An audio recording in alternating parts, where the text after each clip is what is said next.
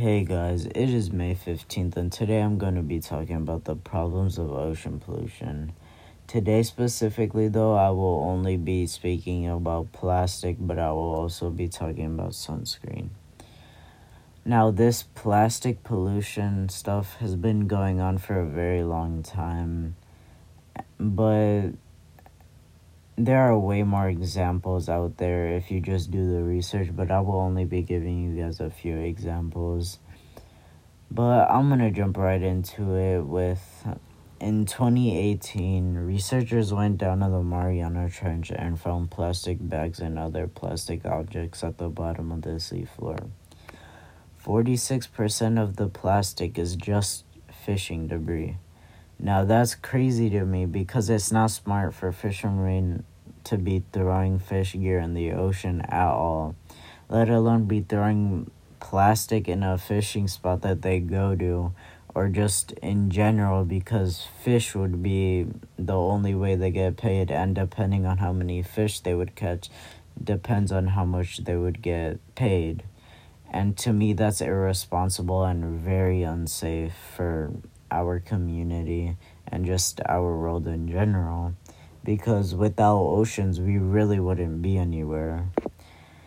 Now, scientists estimated about 300,000 marine animals are killed each year from ingesting just fishing gear alone. Now, that is fishermen throwing their fishing gear that's not being used anymore into the ocean. And again, that's another case of them being irresponsible and unsafe.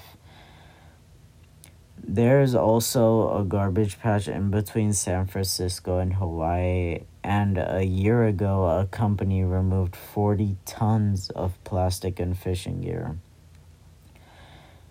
Now, that's just a patch of our ocean. The entire ocean, there's probably hundreds to thousands of tons, because people every day throw plastic in there, which really is unsafe for us.